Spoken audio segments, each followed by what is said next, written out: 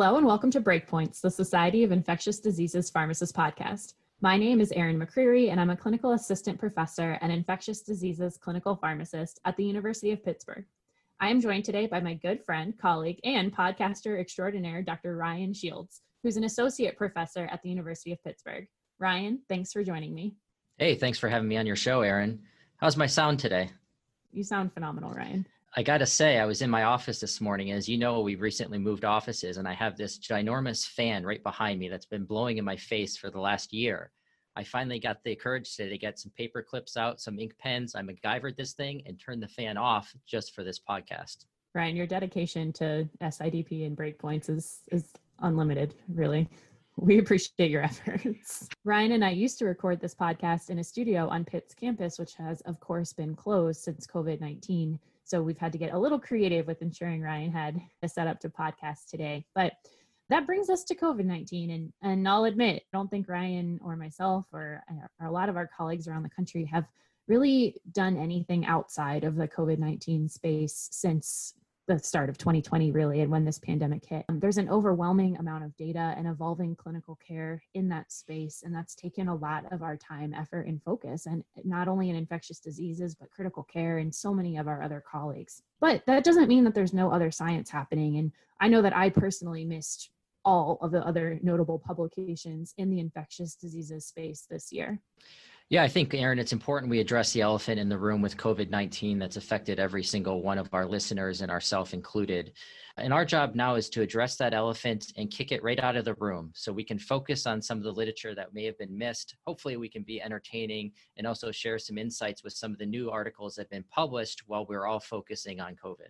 Yeah, so for our loyal Breakpoints listeners that may be in the same boat as us, our goal over the next 2 episodes is to discuss the important infectious diseases publications from the first half of 2020 that impact your practice, but you may have missed while you were just drinking from this fire hose of COVID-19 literature and data. We also want to point out that our listeners can obtain BCIDP credit for this podcast if you are a board certified pharmacist. So you can find information on how to get your BCIDP credit by going to the SIDP website. Yeah, Erin, speaking of SIDP, I think it's important that we acknowledge how SIDP has absolutely been crushing it during COVID-19 and all the new information the committee has been putting out, including from yourself and many of our listeners and our president, Jason Pogue. It's just been phenomenal to see the way SIDP has reacted to this virus.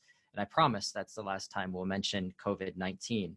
I also want to give one small shout out to Steve Smoke, who I know does the music for this podcast, and I had an opportunity to kind of interact with and work on a project with recently. So not only is he a talented musician, but a pretty cool dude to go with it. So let's get this thing started. And I can't think of any better place to start a literature review than vancomycin guidelines. So Erin, lead us in. Oh yes, Ryan, you know we have to start with the final publication of the 2020 vancomycin guidelines. These were published on May 19th in the American Journal of Health System Pharmacy after over a year of anticipation. I think these were first published for public comment on ASHP's website in, I think, March of 2019. So we knew they were coming, but they're finally here and we have to talk about them because who doesn't love Vanco? You know, I used to think we spent the most time on Vanco, but now it's definitely remdesivir, which I blew it. I mentioned COVID. I'm sorry. Okay, but back to the Vanco guidelines finally published. There's also executive summaries of these guidelines published in Pharmacotherapy, CID, and the Journal of the Pediatric Infectious Diseases Society because these guidelines were sponsored by several societies, including SIDP. So very, very exciting. Also exciting that they include pediatrics and adults. So there's recommendations for peds in there. And these guidelines feature 7 SIDP member authors, including lead author Dr. Mike Ryback.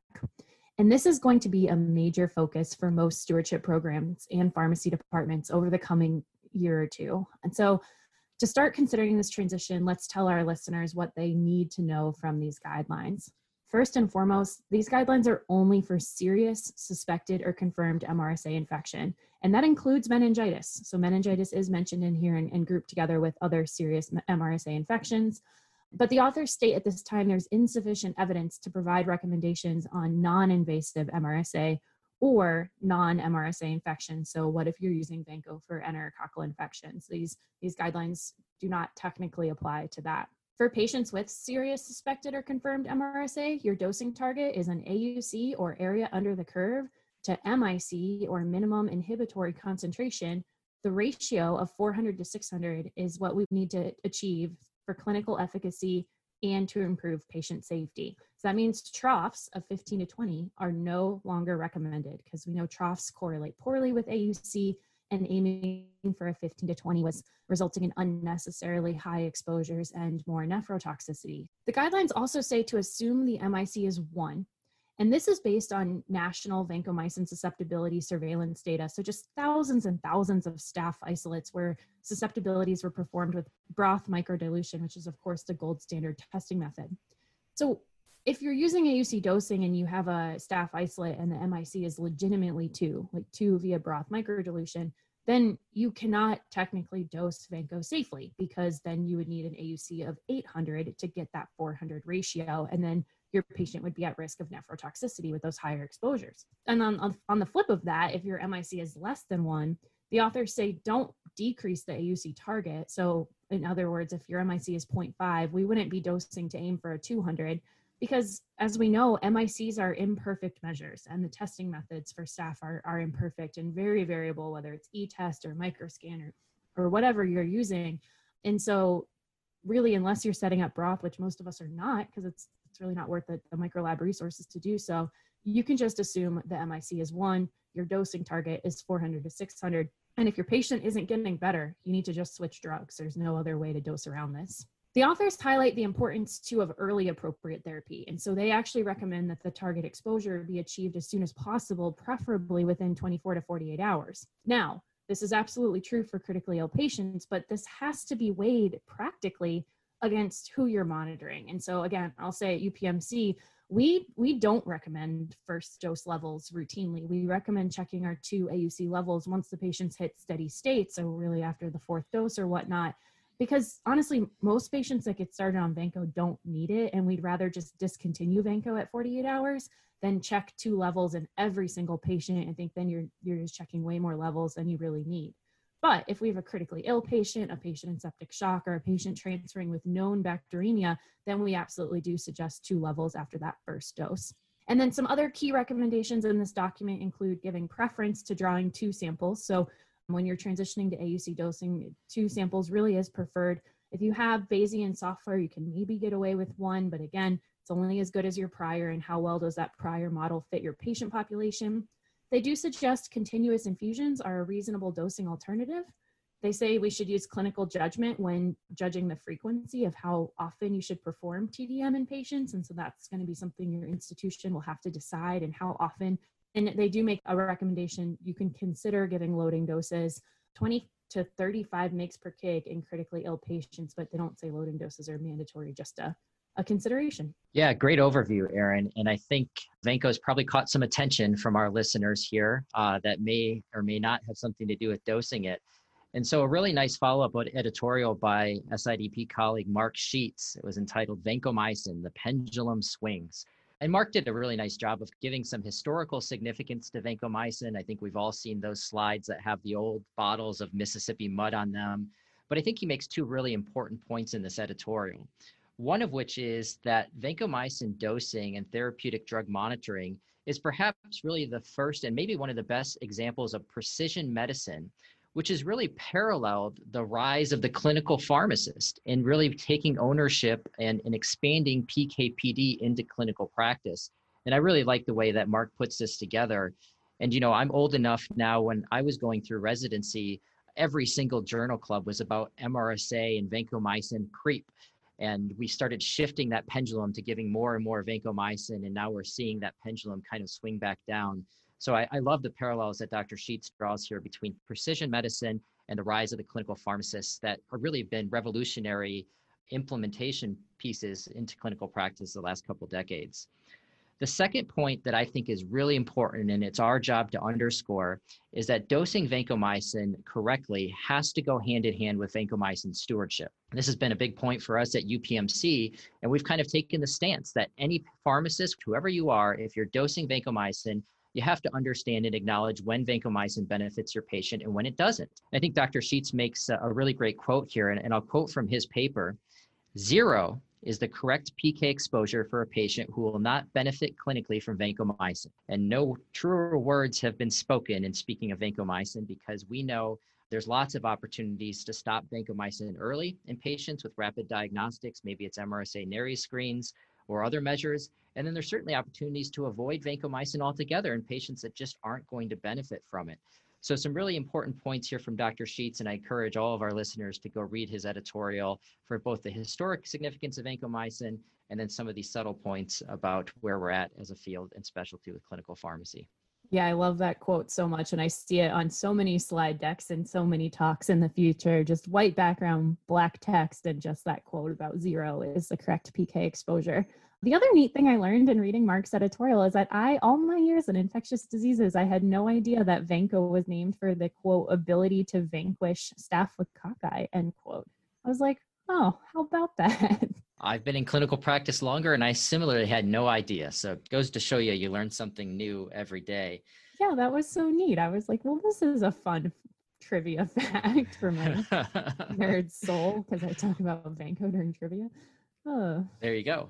No comments on your nerd soul. So Erin, let's get to some of the practical considerations of these guidelines. And I want to hearken to your experience in getting this up and running at UPMC. You've trained a lot of people, including pharmacists and non-pharmacists, nurses, physicians, on how to implement AUC dosing. So what's a piece of advice you may have for our listeners about training with vancomycin AUC dosing and how you implement this practically? Yeah, Ryan, I guess the first thing is that I didn't do it, a whole team did it. And that's my first advice, is that if you are the only pharmacist at your institution that covers stewardship or is responsible for infectious diseases roles, would strongly recommend you find a critical care friend or an internal medicine friend or someone who's interested in advancing pharmacy practice really and working on this project with you. But you need a team. It's a huge, huge lift. I had a really amazing team, and you and several of our other ID pharmacist colleagues that helped with this. So, and then get leadership support. This is going to be a lot of your time and effort. So your boss's boss, they need to know that this is what you're working on. They need to support it. They need to be behind you, training all of your staff and all the medical staff and everyone. And then just train everyone. I mean, that's our other advice. We did training over 3 months. We started with in-person classroom sessions. In-person training. I miss doing that. So you'll have to get creative in COVID times on how you're going to be able to train people. But we started with classroom sessions with cases, talking through a dialysis case, a renal replacement case, an AUC case, a trough-based case, et cetera. Then we did operational type training, how people are going to sign out consults, how they're going to discontinue consults, what handoff is going to look like, how we are going to divide consults amongst teams, et cetera. So we had multiple training sessions, multiple times for feedback. We met with people in person repeatedly. This takes a lot of time. We went to every nursing unit to talk to every nurse, as many medical resident sessions as we could get into. So give yourself a lot of time to prepare people and be willing and ready to go to a lot of different venues and on all shifts. So you're going to have to strategically think about how you're going to hit your overnight shift, how you're going to hit your evening shift, and when you're going to meet with those important colleagues as well.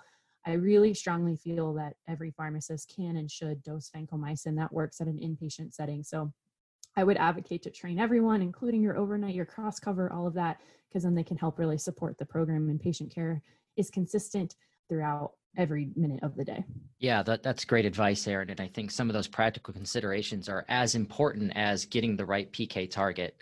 So I want to comment on one other part of the guidelines that was left a bit open-ended and a common place where vancomycin gets used, and that's complicated skin and soft tissue infections, which there really wasn't a ton of data to advocate for AUC-based dosing. But recently, Dr. Ryback's group, led by Sarah Alasami and colleagues, published a paper in Clinical Infectious Diseases to get at this specific point. Is vancomycin AUC-based dosing helpful in MRSA skin and soft tissue infections? So you'll find this in Clinical Infectious Diseases, and this is a retrospective study at the Detroit Medical Center where they identified patients specifically with MRSA skin and soft tissue infections who received at least 72 hours of vancomycin and had at least one trough concentration measured. Now, what they did for these trough concentrations is they used Bayesian software with ADAPT in a published 2-compartment POP-PK model to estimate what the AUCs would be. In terms of the actual infections, they did a pretty nice job carefully defining these, and their primary outcome of this study was timely clinical success, which was defined as resolution of signs and symptoms of infection within 72 hours, which included things like improvement in healing, lesion size, and no alternative agents for failure or toxicity. I've always wondered how to do these kinds of studies retrospectively, but I suppose one of the secrets is having an army of really well-educated and ambitious fellows to do this. And I think this is one of the keys to success in this paper specifically, is really getting into those paper charts and figuring out what were the resolution of skin and soft tissue infections.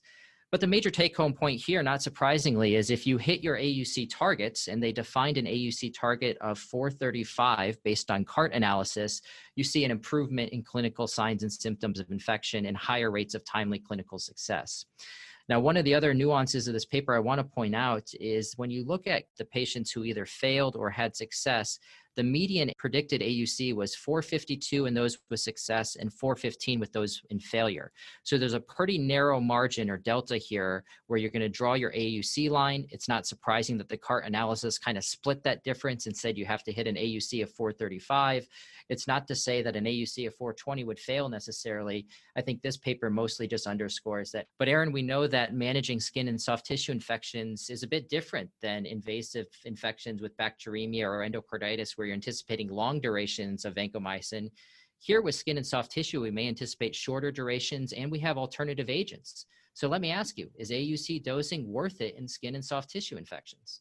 Yeah, Ryan, when we rolled out our UPMC protocol, we actually did not include skin and soft tissue infections in AUC dosing. We said you could aim for a trough of 10 to 15. This was largely from some data about how you could get away with flat dosing in skin and soft tissue infections. And then also just our general thought that hopefully these patients won't need monitoring at all. They'll transition to oral therapy. I'll tell you that backfired somewhat when you start to operationalize this, because skin and soft tissue infection is super nebulous in clinical practice. We had surgical site infections being miscategorized. We had skin and soft tissue infections that are actually really quite serious with deep invasive abscesses. And so it gets a little blurred. And at the end of the day, some patients are continued on vancomycin therapy. And if you have a patient who's being treated definitively with vanco, I think they should be AUC dosed. And so I think this is something we're going to reevaluate at our center. We tried to use AUC dosing as this like, well, maybe they should be on oral doxycycline. And that's a little confusing and not really appropriate, I guess. So I think our stewardship document now that we have is separate on how to de-escalate. But I think if you're on vanco, you should AUC dose. So we're actually having conversations to update our protocol to transition pretty much every indication to AUC dosing, rather than trying to delineate that out. So and that includes CNS infections, SSTI, et cetera. Yeah, that's great advice, Erin, and I think some really important practical considerations. So on that note, let's shift gears to another topic that really generated some buzz, non-COVID buzz, I should say, and that's an IDSA position paper that came out specifically commenting on the SEP1 core measure. And for context here, the U.S. Centers for Medicare and Medicaid Services, or CMS, implemented, as we all know, this core measure known as SEP1 in October 2015 for both severe sepsis and septic shock.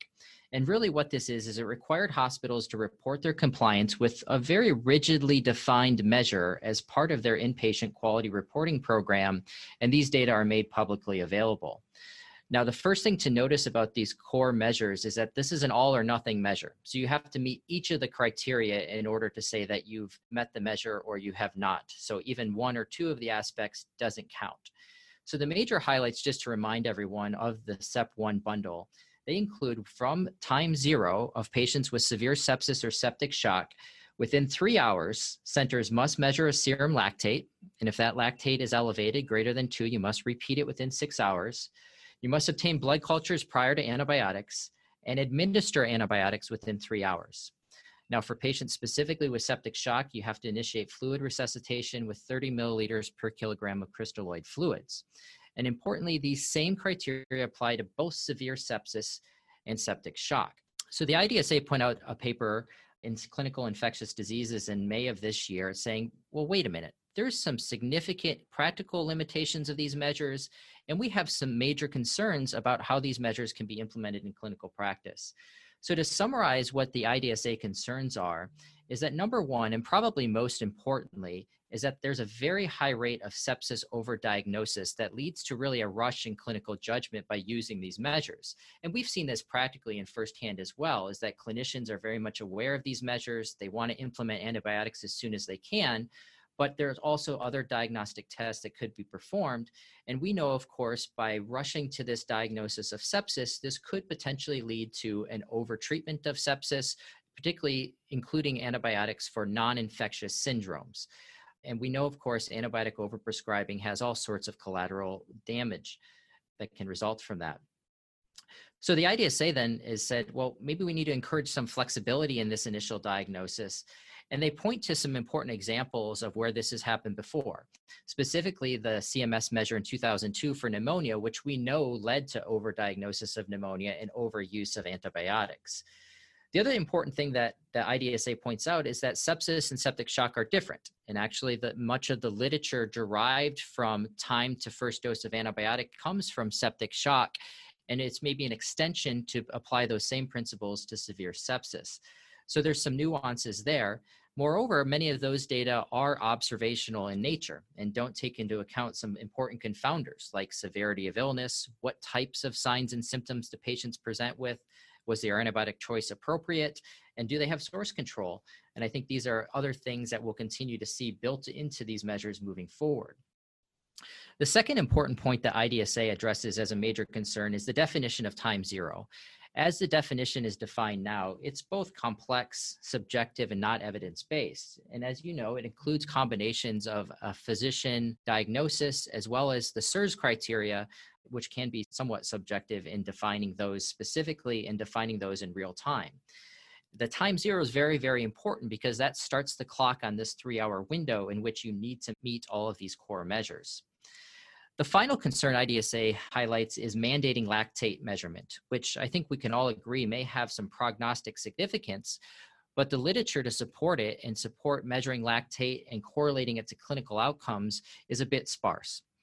So given these concerns, the IDSA provided some recommendations to improve the core measures from CMS. The first important suggestion from IDSA is to eliminate severe sepsis from this measure altogether, not only given the diagnostic uncertainty, but the fact that there's weaker evidence to support including severe sepsis in the same bucket as septic shock. And if you then just have your measure focused around septic shock, it's a bit easier to define. For instance, maybe there's a blood pressure threshold that defines septic shock, or patients that are refractory to fluid resuscitation can make the definition a little bit easier. And that goes hand in hand then with defining time zero a little bit more objectively and clearer. So if you just focus on septic shock, you could include some more objective measurements of time zero. And if you have then a good objective way of defining time zero, you could perhaps even shorten this window from 3 hours down to 1 hour, because we know in the setting of septic shock, every hour matters. And so IDSA has taken this stance.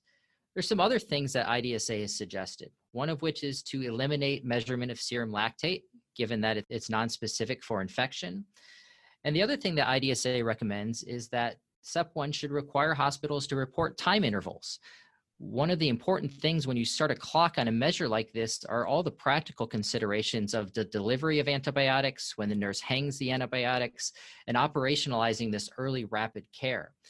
And something I've always wondered about is, what happens for the patient that before they present to the emergency department? You can certainly envision there's some patients that are sitting at home and they're going to tough it out. And there's other patients that are going to be very quick to respond and present to acute care. And all of that confounding before presentation isn't really accounted for either. So IDSA has kind of made these statements. And of course, quickly, there was some initial responses, Erin. Absolutely, there were, Ryan. So 2 other key publications we're going to talk about because sepsis will continue to be quite the clinical controversy. So the first publication was in Pharmacotherapy. It was the response paper from the Society of Infectious Diseases Pharmacists. So this was a commentary on the IDSA's recommended revisions to SEP1. And really, I think the key point from this paper, and I'm going to actually quote it directly. So they said the Society of Infectious Diseases Pharmacists believes the current evidence supports timely administration of antibiotics in patients with severe sepsis as an urgent priority, and that stewardship programs should prioritize minimizing time to appropriate therapy in these patients. However, because severe sepsis is a more nebulous definition and many syndromes mimic this presentation, we agree this metric is unsuitable for a core measure bundle. So no one's arguing that patients with sepsis, so remember, sepsis is infection plus criteria, right? So no one's arguing that infected patients should get antibiotics as fast as possible and that giving timely antibiotics is extremely important. But they're just saying, we're not so good at this whole sepsis diagnosis thing at the initial point of care because it's incredibly difficult to nail down the exact diagnosis right as a patient presents with a myriad and constellation of symptoms. And so because of this, because clinical decision-making and diagnosing is a nuanced art and science, they just said sepsis shouldn't be mandatory. It shouldn't be a core measure. It's not that we don't think timely antibiotics are absolutely appropriate. But severe sepsis, I apologize, but septic shock, see, it's confusing even when you try to talk about it. Yes, it is. Septic shock, though, that's obviously a no-brainer. Like when you start pressors and antibiotics, no question, that should be protocolized. That should be a core measure. Checklist medicine can save lives. Because the IDSA made the good point that time zero as it currently stands is extremely confusing and also very tedious to input all of those measures and see if you met the measure or not. So SIDP said, you know what, if we take sepsis out of the measure, severe sepsis out of the measure, septic shock only as a protocolized core measure, then you can say time zero is the initiation of vasopressors, which may have some imperfections too. There's never going to be a perfect answer to this, but that seems pretty objective that we can all go on. So that was SIDP's recommendation for time zero. The other thing SIDP recommended that I really liked was that they said we should give the gram-negative agent first. So if you're giving cefepime for a patient with septic shock, you should start the cefepime first, and that could possibly be added to the metric, which I think is a very reasonable consideration. So then the second commentary on the IDSA recommendations were from Dr. Sean Townsend and colleagues. And this reply was published in CID, and it was titled CMS Measures Stewards Assessment of the Infectious Diseases Society of America's position paper on SEP1.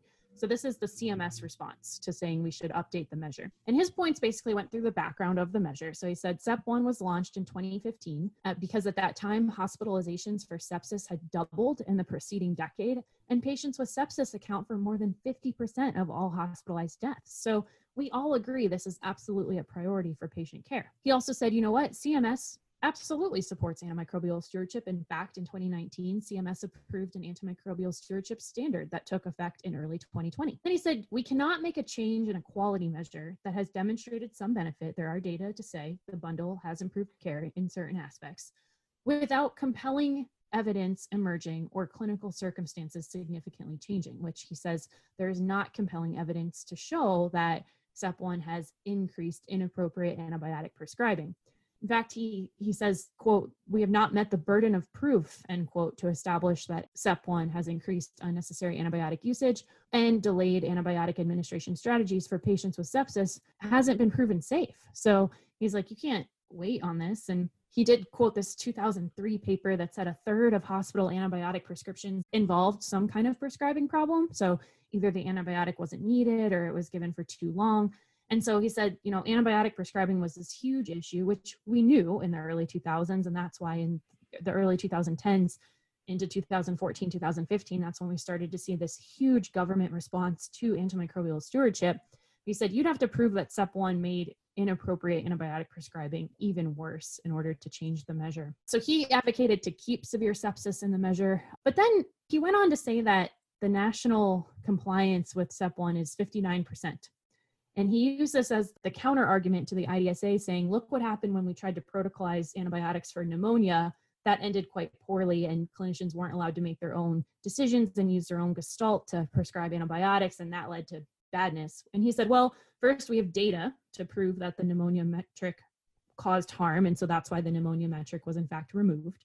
So his argument is there's no data to show SEP1 is causing harm definitively. And then he said, compliance to SEP1 is 59% nationally, so physicians have learned to calibrate their fear of blame or non-adherence to the metrics with what they think is the best decision for the patient. And so I actually kind of think we're all making the same case, is that time to antibiotics is extremely important in patients with infections, but perhaps it's not metric worthy because it's extremely hard to protocolize this and adherence is quite poor anyway. Dr. Townsend does not comment on the complexity of time zero or the suggestions to change time zero. He doesn't comment on the removal of the lactates, and he does not comment on decreasing the window for septic shock from 3 hours to 1 hour. Yeah, I'll say for the listeners, if you haven't read the CMS reply here, there's some very pointed statements that are made in this reply. And you can kind of see this back and forth between IDSA and CMS and the sepsis people kind of playing out in almost like it has this appeal of reality TV, because you see these real life scenarios unfolding in front of you. So it makes for a good read, and I'd encourage our listeners to go take a look.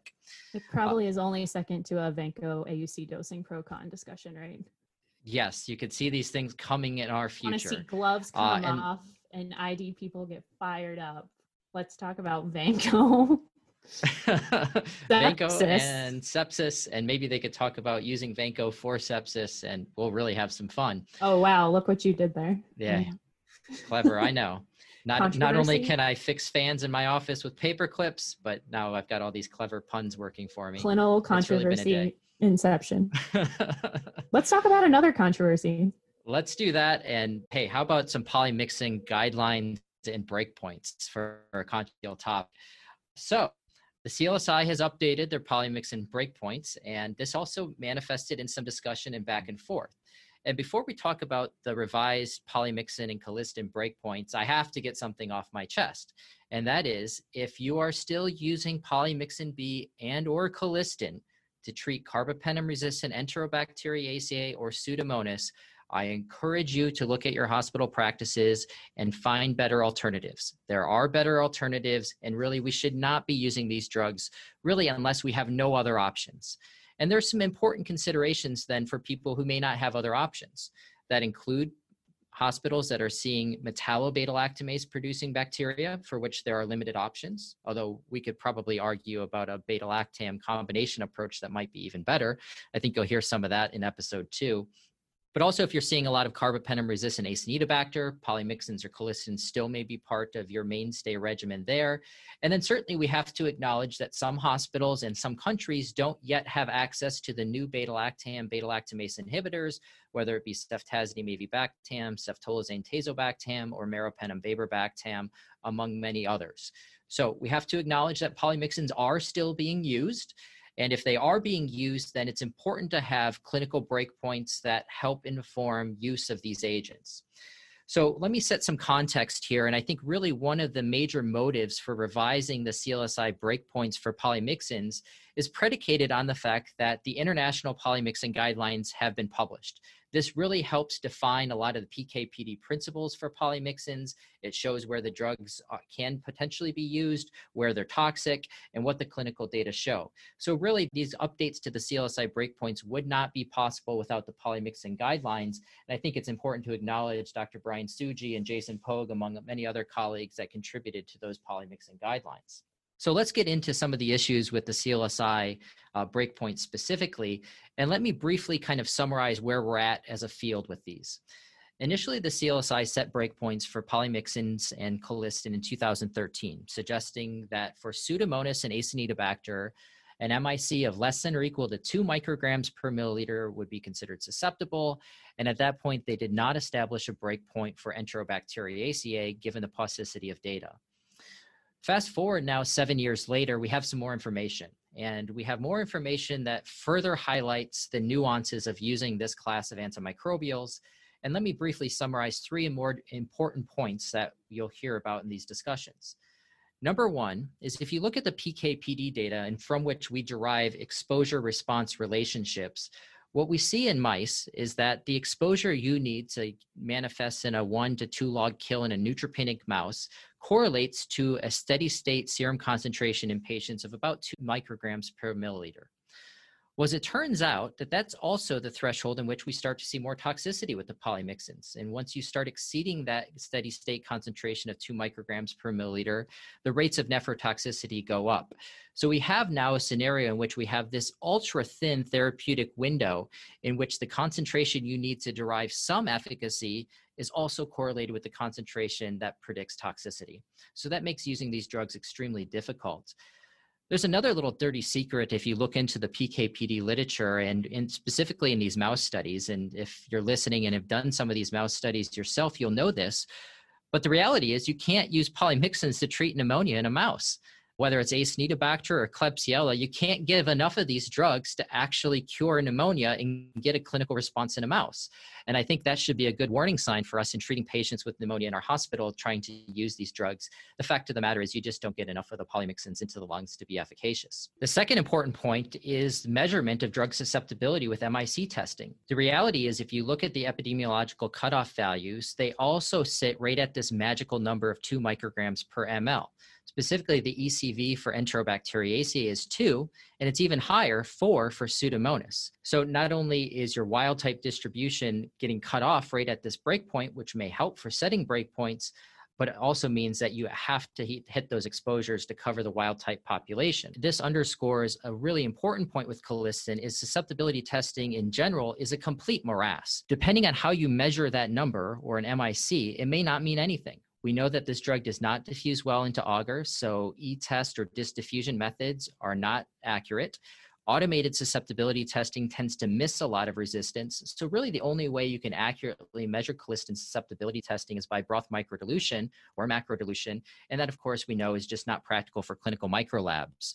This is what we do here at our hospital, Aaron, and we know every time we have a technician in the lab doing a colistin test, they put up this big pink sign, do not disturb. There's real science going on in the lab today, which goes to show you how hard it is to actually measure colistin susceptibility in clinical practice. So number 3 is that the clinical data are crap. In fact, if you look in the literature and try to find colistin dosing that's been linked to a successful clinical outcome, you won't really find it.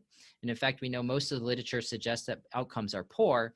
And this has really been underscored lately when we've seen many of the new agents compared to colistin. We know that every new agent that's tried to compare itself to colistin has shown, in fact, that it's more efficacious and certainly safer.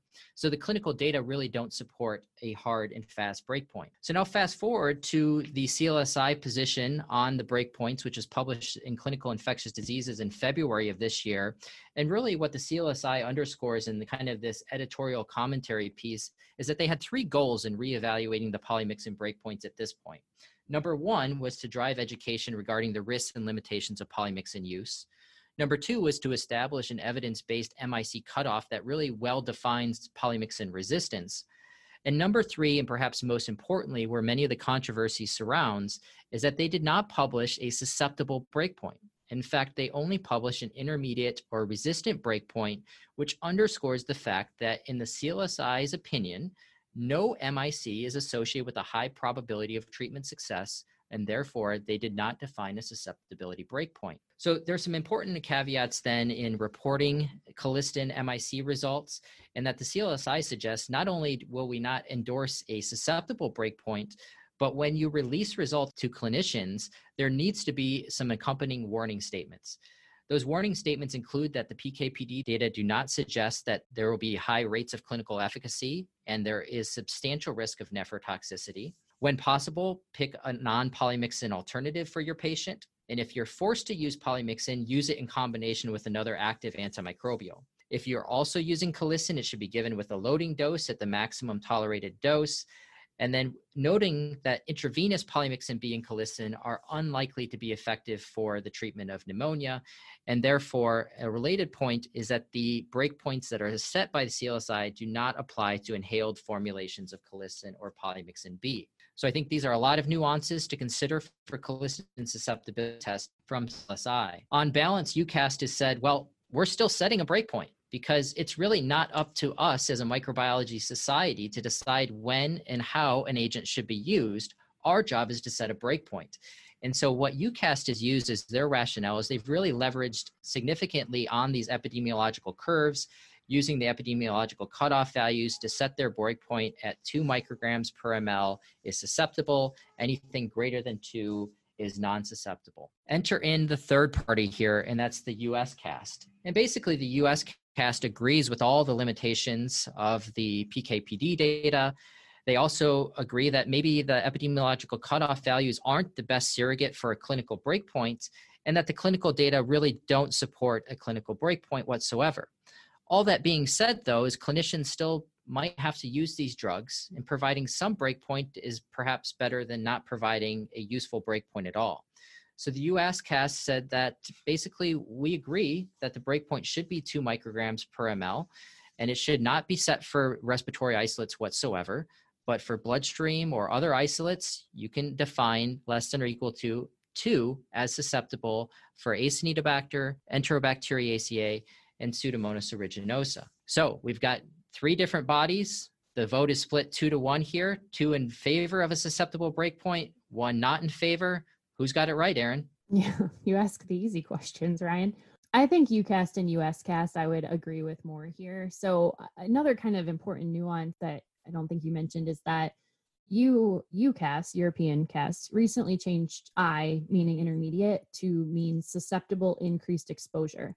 And I actually love that. I actually really like that. And I think it makes a lot of sense because it encourages people to not completely discount drugs that are intermediate and instead says the whole point of this is if you can give higher doses safely, then you can treat more resistant organisms with these drugs and not have to revert to using the polymyxins or whatnot. So I like the new UCAST I, and so this concept certainly doesn't fit with their susceptible increased exposure because you can't give more polymyxins to treat higher MICs. That's just not a thing.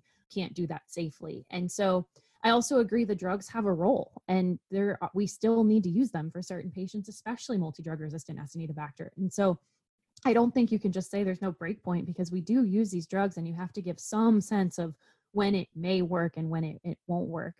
I agree with UCAST and the less than or equal to 2 again, and I definitely agree with them with the no respiratory breakpoints. And so they did not set a breakpoint for pneumonia because, as you mentioned, the drugs don't work for pneumonia. And so I agree with not setting a respiratory breakpoint. I like that USCAST did that. I think that's the first time we've seen something like that, but we'll set the standard for drugs in the future because that's very important.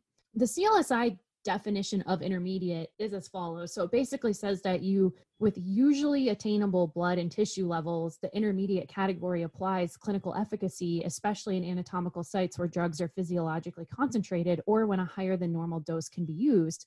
And then the second part of the definition is that response rates may be lower than for susceptible isolates. And so I don't know, by making everything I under the CLSI definition of I, they focus on the fact that there's lower response rates, but they kind of ignore the whole clinical efficacy at higher concentrations and polymyxins, where do they even concentrate kind of thing other than colistin in the urine maybe. And so they're trying to use the breakpoint to discourage clinicians from using polymyxins. And I just don't think you can do that.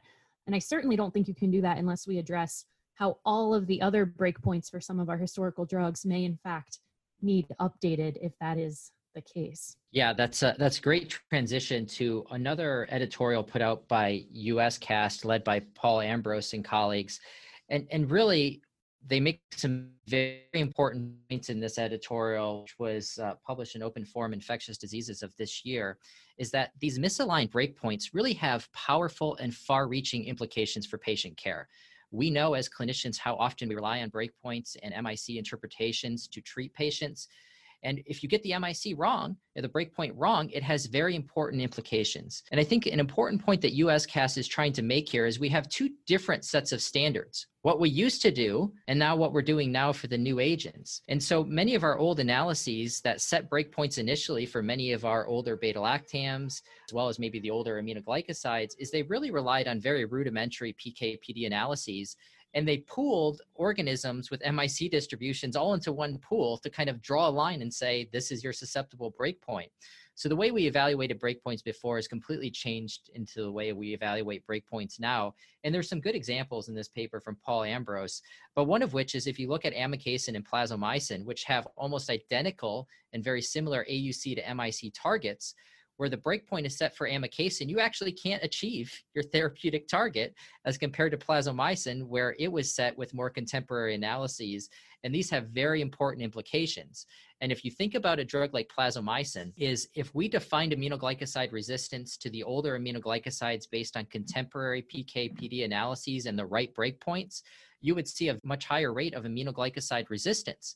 And it may have had a very important role in further promoting plasmomycin as a better aminoglycoside with improved PK/PD with lower MICs. But that didn't happen. And of course, we know the fate of plasmomycin now.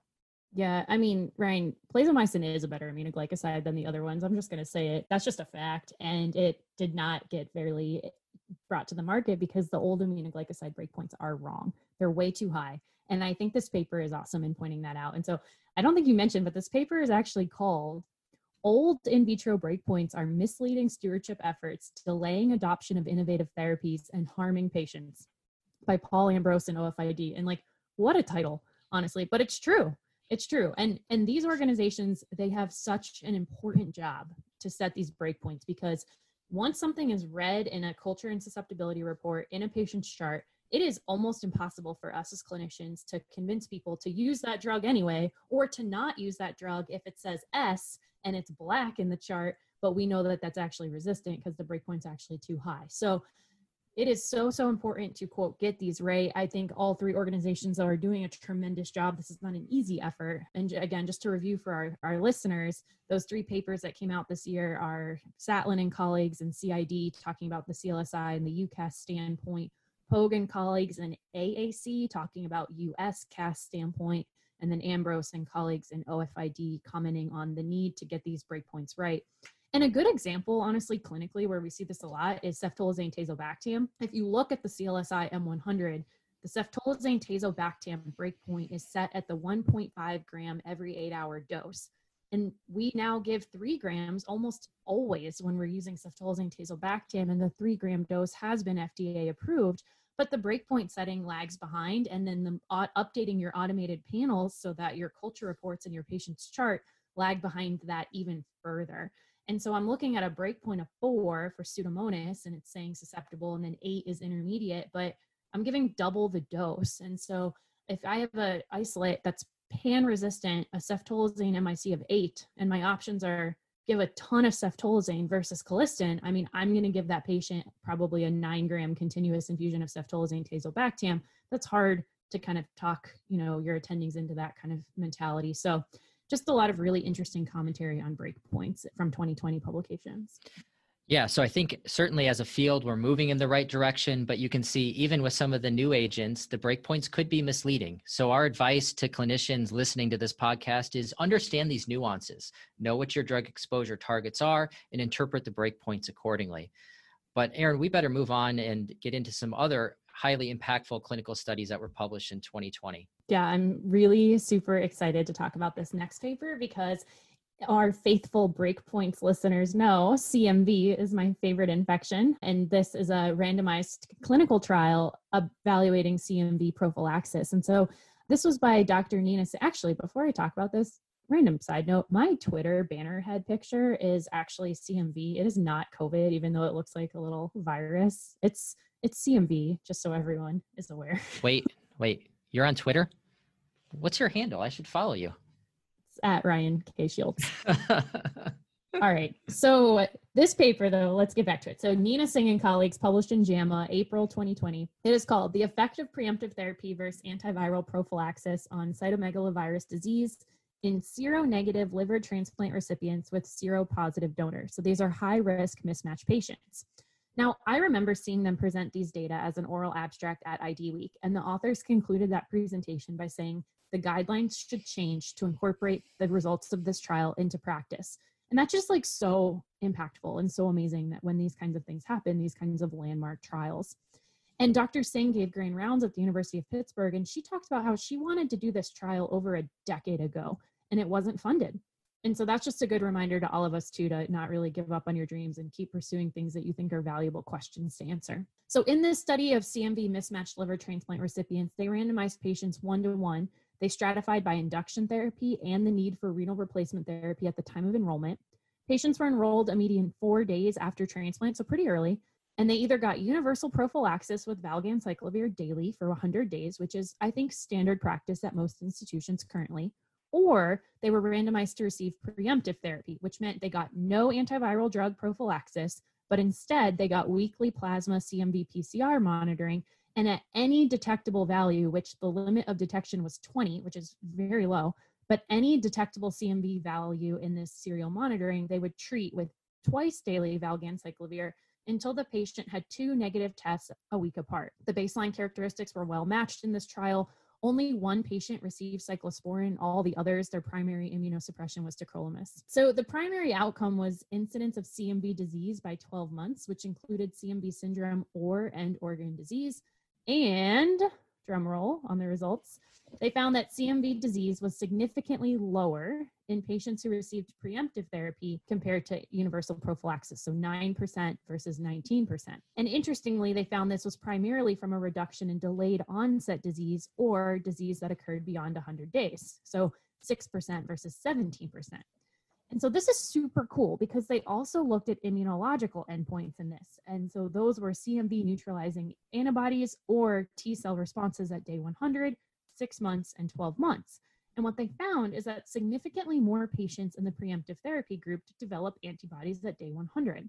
They also saw significantly higher CD4 and CD8 T cell polyfunctional responses for patients receiving preemptive therapy, and CD8 T cell responses were significantly higher in patients who had experienced some degree of preceding viremia. So that's just fascinating, with that coupled with the fact that the difference in outcomes was driven by late disease. So when you stop prophylaxis, you all of a sudden get all this disease. The authors do make a caveat that these immune findings were exploratory endpoints. They should not be used to make decisions at this point, rather just hypothesis generating. But I think this is just fascinating data. There was no difference in secondary outcomes like allograft rejection, opportunistic infections, and crazy, no difference in neutropenia, which, you know, that's actually something maybe in favor of Valgan, is that we typically would like to not give our patients valganciclovir if possible, because it is quite a toxic drug in terms of neutropenia, which of course can lead to more infections and whatnot. So no difference there, but the preemptive group was exposed to less valganciclovir. So they had a median of 57 days of drug exposure versus 97 days. So you're really saving about 40 days worth of drug exposure here, not the full 100 days, because they do get treatment if they have a positive PCR, but still that's a lot of drug, and it's associated with better outcomes. No difference in mortality, 15 versus 19%. But this is a game changer, and we're going to move towards this preemptive strategy at UPMC. I think the biggest thing to consider is how to operationalize this. So the real world is obviously not the clinical trial world, and you need to figure out how you're going to follow your patients and ensure they get weekly PCRs for this to be successful, because if you don't and they have untreated CMV that just logarithmically increases, that's bad too. So it may be difficult if you have patients that travel very far to your transplant center, but we've done this in the bone marrow transplant space forever, this preemptive monitoring strategy, before we had letermovir. So I think this is possible. Centers will just have to think strategically about how to operationalize it. Yeah, I think sorry to cut you off there, Erin, but I think a couple of the things that really kind of just jump off the page to me in reading this study is, first of which is, I fully anticipated that you would see less toxicity with the preemptive approach, but that wasn't the case. And I think in clinical practice, we see and manage this neutropenia all the time with Valcyte. So I'm surprised that it wasn't recapitulated in the study. And I think that's something else that people will have to consider, is the toxicity they see at their center and how these data apply to them. And maybe it's another reason to go with a preemptive approach. And I think the other thing that many transplant coordinators will recognize is Valcyte's also very expensive, and patients can't afford it. This is a big issue on an outpatient basis, is getting these patients compliant with their medications that are expensive. So I think there's even more reason to look at this preemptive approach, and these data really help push us in that direction.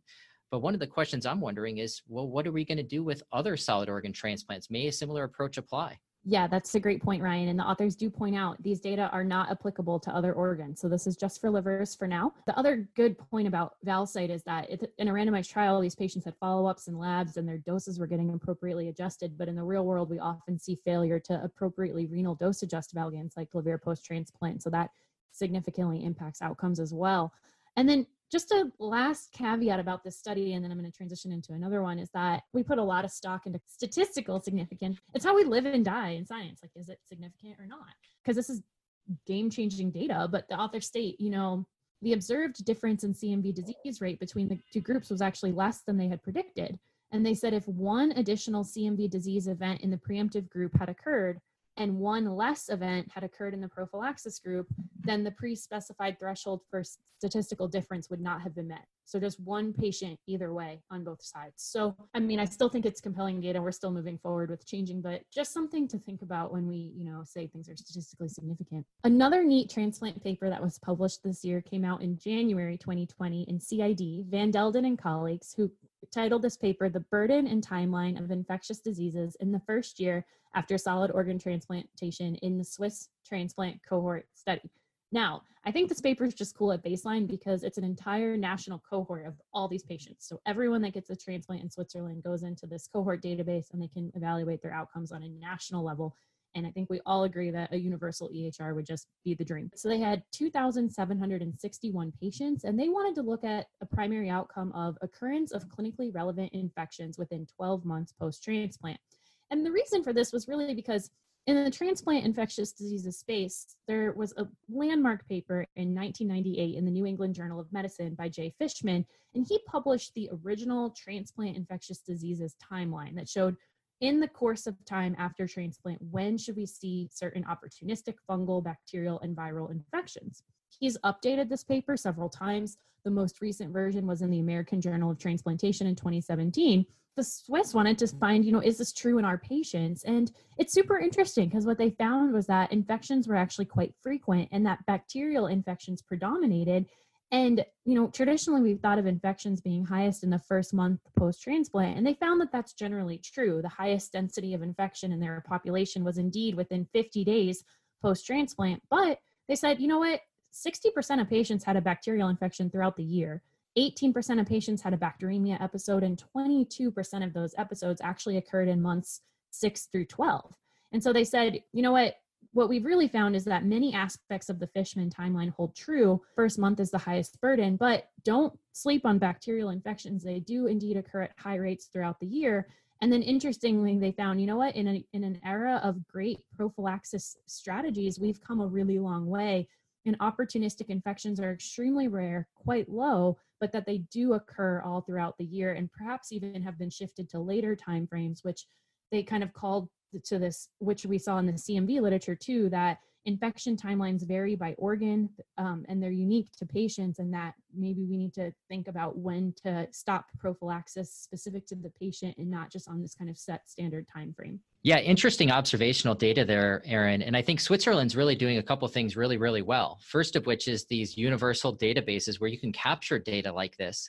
But the second is typically we don't see a lot of drug resistance in Switzerland. Certainly we know the rates of MRSA are very low, the rates of CRE are low, but what's notable in this study is they actually did find a 15% ESBL rate, which is a good reminder that you can find these resistant organisms among immunosuppressed patient populations that are exposed to healthcare and get lots of antimicrobial exposures as well. Yeah, absolutely. And speaking of resistance, there's another cool trial in the, that was the worst transition ever. This is just keep inhaled going. All right, now we have to cut some of this because no, I'm leaving it in. Our listeners need to know this is how this goes. Yeah, so they're going to be like, why am I getting an hour BCIDP credit for like this hour and 30-minute podcast? Now they know. To listen to Erin and Ryan not know how to transition from solid organ transplant to the inhale. So can you talk to me about the inhale trial? Yes, so the inhaled trial is an inhaled amikacin adjunct to intravenous standard of care antibiotics in mechanically ventilated patients with gram-negative pneumonia. This was published in Lancet Infectious Diseases in March 2020, and this is really a very nicely done study. This is a double-blind, randomized, placebo-controlled phase 3 superiority study.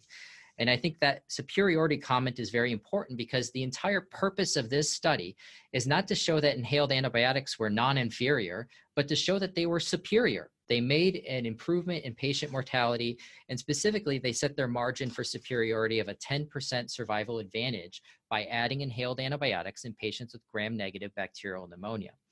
So this is a very large study. It is predicated on this idea that you can give inhaled amikacin and reach therapeutic concentrations in the epithelial lining fluid, and that as an adjunct to standard of care, it may have benefit for patients. So the study design in this randomized controlled trial is pretty straightforward. You have standard of care antibiotics for everybody in the trial with hospital or ventilator associated pneumonia for at least 10 days. And then in one arm, they gave placebo. The other arm, they give inhaled amikacin.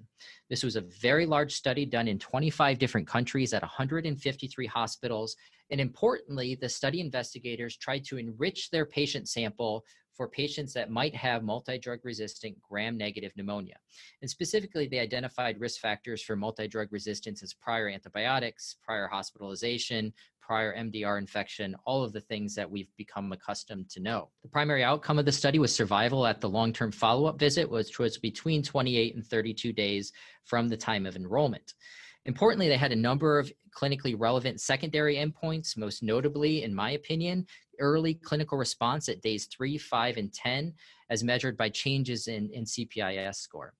They also looked for the safety of delivering inhaled amikacin. Was this safe to patients? Did they have more bronchospasm? This was included in their secondary endpoints. Now, one practical thing about this study I want to point out is that every patient that received inhaled amikacin or placebo received it through an integrated drug delivery device known as amikacin inhaled device. This is manufactured by a company in Germany. Importantly, this delivers synchronous doses of amikacin in the same way to every single patient. Most of these patients were ventilated, so it was very easy to deliver the drug.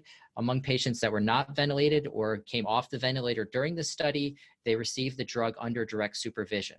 So we don't have to worry about the delivery of the drug here, and really we can just focus on the clinical outcomes. 725 patients were enrolled into the study, about 360 in each arm, but I'm just going to focus, Aaron, on the patients specifically in the efficacy population, which included 255 patients in the amikacin arm and 253 patients in the placebo arm. These are all patients that had microbiologically confirmed gram-negative pneumonia. Not surprisingly, these patients were very sick, median Apache 2 scores of around 20. 47% of patients had ventilator-associated pneumonia, 29% of patients had hospital-acquired pneumonia, and the most common pathogens were Pseudomonas, Acinetobacter, Klebsiella pneumonia, and E. coli, and those 4 gram-negative pathogens cumulatively accounted for more than 90% of all the microbiology identified in this study. About half of all of those isolates were defined as multi-drug resistance, so showing that stratifying by risk factors for resistance worked here. They got lots of patients with resistant bugs into the study. The main outcomes, if you're reading this study, can be derived from Table 2, and they can be summarized very simply. They found absolutely no difference in clinical outcomes if you give inhaled amikacin compared to placebo. There was no difference in mortality, no difference in early clinical responses, and the drug was overall well tolerated. And importantly, they looked very hard to find clinical differences. This study was sponsored by the manufacturer of the drug delivery device. You know, they have every incentive in the world to find a benefit of giving inhaled amikacin in this context, and really they found none. And this was true for patients with resistant organisms and patients with susceptible organisms. So I think this is a really important study for what we see in clinical practice. I was actually just talking to an attending here at our hospital this week who was considering adding an inhaled aminoglycoside to somebody with Pseudomonas vap. And my suggestion to him was don't do it. I don't think that there's a clinical benefit in doing that. Now, we have to be careful with a study like this. Is a very well-designed study. It shows no benefit for a specific patient population, but we have to be careful not to extrapolate these findings to other patient populations. And some of those populations that might still have benefit from inhaled antibiotics might be your patients with, let's say, bronchiectasis or cystic fibrosis, where inhaled antibiotics are used more to suppress bacterial populations in the lungs and suppress exacerbations, for instance. These data don't support a role for inhaled antibiotics in that context, but what they do show us is that for patients with acute bacterial pneumonia, probably no benefit of adding an inhaled aminoglycoside. Thanks, Ryan. That was an excellent summary of that trial. I think I love the superiority design because if I'm going to add a drug to my patient, I want to show that it's going to be better, not just non-inferior to one drug. That doesn't make any sense. So solid trial design, really important data because we do get asked this question a lot. And another interesting nuance is that they did look at rates of microbiological eradication by organism, and they found no difference in patients who received inhaled versus not in any pathogen except for Pseudomonas. So in Pseudomonas, patients that got inhaled amikacin actually did have higher rates of eradication, but then there was still no difference in specific outcomes. And so I think this just really helps us say that no need to add inhaled aminoglycosides. The final thing to note from this study, Aaron, is that the safety endpoints, although there was no difference in bronchospasm or some of the observational differences between placebo and inhaled amikacin, for the patients that did receive inhaled amikacin, there were detectable serum levels. In fact, the peak level was around 2 micrograms per ml in the serum for these patients, which didn't go up over time, but suggests that you did get systemic exposures with the inhaled delivery. And this is a good reminder that there could be other toxicities, including nephrotoxicity, for giving patients inhaled antibiotics. We've certainly seen this in our observational experience here at UPMC. Yeah, Ryan, incredibly important point. We had a really strong PGY1 pharmacy resident look at our inhaled aminoglycosides last year, and we found this. We found detectable aminoglycoside levels in several patients that resulted in AKI. So they're not without harm, and they don't help, so don't give them. All right, one last randomized controlled trial I want to talk about from the first half of 2020 that you may have missed. And this came out in JAMA in June. And it's called the effect of C-reactive protein-guided antibiotic treatment duration, 7-day treatment, or 14-day treatment on 30-day clinical failure rates in patients with uncomplicated gram-negative bacteremia. Now, this was a non-inferiority trial of adult patients in Switzerland, again, who were randomized on day 5 of active therapy for Enterobacteriaceae bloodstream infections to receive either CRP-guided therapy, which was give antibiotics until the CRP has declined by 75% from the peak value, or they got a fixed 7 days or a fixed 14 days. And now, why did they do this? Why study this? Well, infectious diseases should be the bug, the drug, and the host. And fixed durations do not take into account the host characteristics or treatment response. And so they're trying to individualize durations of therapy via a biomarker-assisted guidance, which is awesome. This is an important hypothesis to study, and I think it could make a huge difference. So I think it's very interesting that they studied this. Now, CRP levels were drawn at least every 2 days, but they were drawn per local practice, and so it wasn't strictly protocolized, which we'll come back to at the end. If the 75% reduction was not achieved by day 14, then they no longer use CRP to guide the duration of therapy or the end date. Patients had to be afebrile for 24 hours and have no evidence of any complication like an abscess or something like that, and they couldn't be severely immunosuppressed. So if they met none of those exclusions, then they were randomized on day 5. The primary outcome was clinical failure at day 30, and antibiotic durations in the CRP group were also secondarily analyzed by renal function since CRP is eliminated renally. They randomized 504 patients. 70% of them had a urinary source, so these are the uncomplicated Enterobacteriaceae bacteremias we think about. 2.4% of patients in the CRP group, 6.6% in the 7-day group, and 5.5% in the 14-day group experienced clinical failure at 30 days, so the primary outcome. The median duration of therapy in the CRP group was 7 days, and it ranged from 5 to 28 days. So what they found was CRP-guided therapy and 7 days of therapy were non-inferior to 14 days of therapy. But they did say the sample size was calculated based on a failure rate between 10 and 30%. And they also observed quite a large margin of non-inferiority. They had a low observed event rate, and they had relatively low adherence in the CRP group. And so I'll explain that. What they essentially found were logistical difficulties in getting these serial CRPs, like patients declining labs or lost samples, which we know we run into all the time with studies we try to do here. It's kind of more of a pragmatic trial, really, because that's what happens. But that led to 21% treatment-related per protocol violations in the CRP study group. However, they did try to adjust for this. They did a worst case scenario analysis and a best case scenario analysis. And no matter what, this non-inferiority held true. So caveats aside, I think this is the second major RCT. So of course, Yahev and colleagues from last year that we talked about in our ECCMID podcast, 7 days of therapy for uncomplicated gram-negative bacteremia seems to be the thing. I have no problem recommending this in my clinical practice now. I think we now have 2 RCTs to support this. The jury's probably out on CRP-guided therapy. We probably need more data in this space. And they didn't do a cost effectiveness analysis.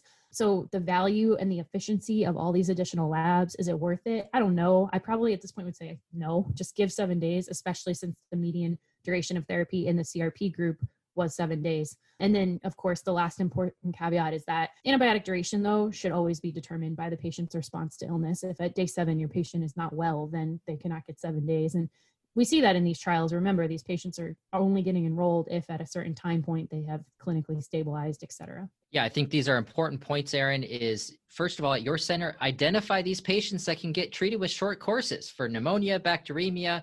The data are just compiling more and more. So I think we have every reason now as clinical pharmacists to be advocating for these practices. And I think the important parts of this study is you may not need additional laboratory tests to identify these patients that can benefit from short course. You can probably figure out who has uncomplicated bacteremia and recommend that more broadly, as you suggested. Yeah, I think the RCTs are mostly in Enterobacteriaceae, so we'll still need to get more data in the non-fermenter space. I think there's some retrospective observational data that's very good, showing that this likely holds true for non-fermenters as well. Just because something is multi-drug resistant doesn't necessarily mean it needs longer durations of therapy, but those will be additional areas to explore for non-fermenters. Speaking of fermentation, Erin, let's talk about fermentation in beer. Such a clever play on words we had there.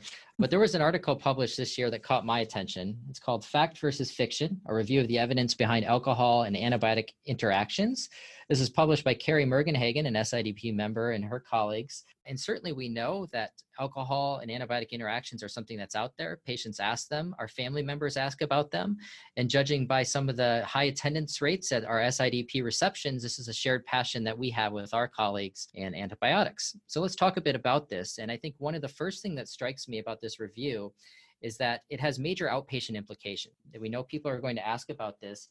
And if you look at the warning labels that are printed from some of the major retail chains, whether it be Walgreens, Rite Aid, or CVS, the warnings for alcohol interactions vary between all of these chains. And this is really important because patients are getting misinformation or perhaps misled depending on where they're getting their antibiotics filled. So this review by Carrie and colleagues includes 72 articles of the best literature that's available, which, let's be honest, is not all that great. It's mostly observational, very small sample sizes, and in some cases, single anecdotal case reports. So there's three predominant interactions that we need to be aware of and informed on. And those are, number one, the changes to the pharmacokinetics of antibiotics based on alcohol interactions. Number two, in line with number one, could you see decreases in antibiotic efficacy because of these changes in pharmacokinetics? And then number three, is there increased toxicity? And in particular, we've all heard of these disulfiram reactions. Will there be an increased risk for patients? So in this article, table 2 is really the headliner. And if you're going to cut one out and tape it up next to your computer at your desk, this is the table to do so with. And in short, let me just summarize kind of some of the headliners here. Number one, what we know from Carrie's review is that penicillins and fluoroquinolones are largely very safe. These are commonly used in the outpatient setting. And I think we can encourage safe consumption of alcohol and antibiotics with these classes. Cephalosporins, on the other hand, we really have to be careful here because we know that there have been reported cases of disulfiram reactions with cephalosporins. And these are mostly based on cephalosporins that harbor an MTT side chain, which is the methylthiotetraazole substitution, which we know resembles the disulfiram molecule itself. And specifically cefotetan, cefparazone, cefametadol, and cefmetazole are the cephalosporins that have this MTT side chain. And those are the ones really that we want to avoid alcohol consumption if patients are on those antibiotics intravenously. The other important cephalosporin that's used perhaps more commonly than those that I just mentioned is ceftriaxone. Importantly, ceftriaxone possesses the methyl iodioxytriazine, or MTDT ring, instead of the MTT side chain. There's also been cases of disulfiram reactions reported with ceftriaxone, so this is the one to warn your patients about. But all the other cephalosporins that don't harbor these side chains can be safely co-administered with alcohol if you choose to do so. The next antibiotic I want to comment on is metronidazole. Of course, we are aware of this interaction from pharmacy school, and if you've worked in outpatient settings, this is a drug that we get asked about a lot. There are early evidence and reports of metronidazole and alcohol causing this disulfiram type of reaction going all the way back to 1964, but many of these reports have been refuted by more contemporary studies. And I think Carrie does a nice job in summarizing this discordance in the literature. And specifically, she points out a double-blind placebo-controlled study in 12 humans that were given oral metronidazole 3 times a day, or patients that received placebo 5 days prior to receipt of alcohol. And they found absolutely no difference in disulfiram reactions or increases in alcohol dehydrogenase levels between the two groups, suggesting that many of these interactions may perhaps be overblown, but the data are indeed controversial. The final drug class I'll talk about is the oxalidazones. We have 2 drugs in this class, linezolid and tadazolid, and we know that these are weak, non-specific inhibitors of monoamine oxidase. And there's been a concern then for patients with high blood pressure, maybe having diets that are high in tyramine, that these interactions cumulatively could cause an increase in blood pressure. And the literature out there suggests that really you start to see an increase in systolic blood pressure when patients are on these monoamine oxidase inhibitors like linezolid or tadazolid and are drinking alcohol high in tyramine, where you start to see an increase in systolic blood pressure, but not until you hit this threshold of 100 milligrams of tyramine. And to put that into perspective, one 12-ounce tap beer contains 38 milligrams of tyramine, but really for pasteurized beverage carefully and just be aware of these interactions, specifically for patients that already have high baseline blood pressure. These are really the patients you should be warning them about. For everyone else, drink responsibly. Yeah, important counseling points, Ryan. I remember in pharmacy school being taught about this and just thinking about beer and cheese. And I've definitely printed out table 2, and I have it taped next to the list of breweries in Pittsburgh by my desk. So Great publication. And I think that wraps up our episode 1. So we hope you guys have enjoyed listening to top papers in the infectious diseases space from early 2020. Join us next week for episode 2, where we're going to go through even more papers from this time that you may have missed. And with that, I'm Erin McCreary, joined by my fabulous co-host, Ryan Shields. You are listening to Breakpoints, the Society of Infectious Diseases Pharmacists podcast. Thanks, guys.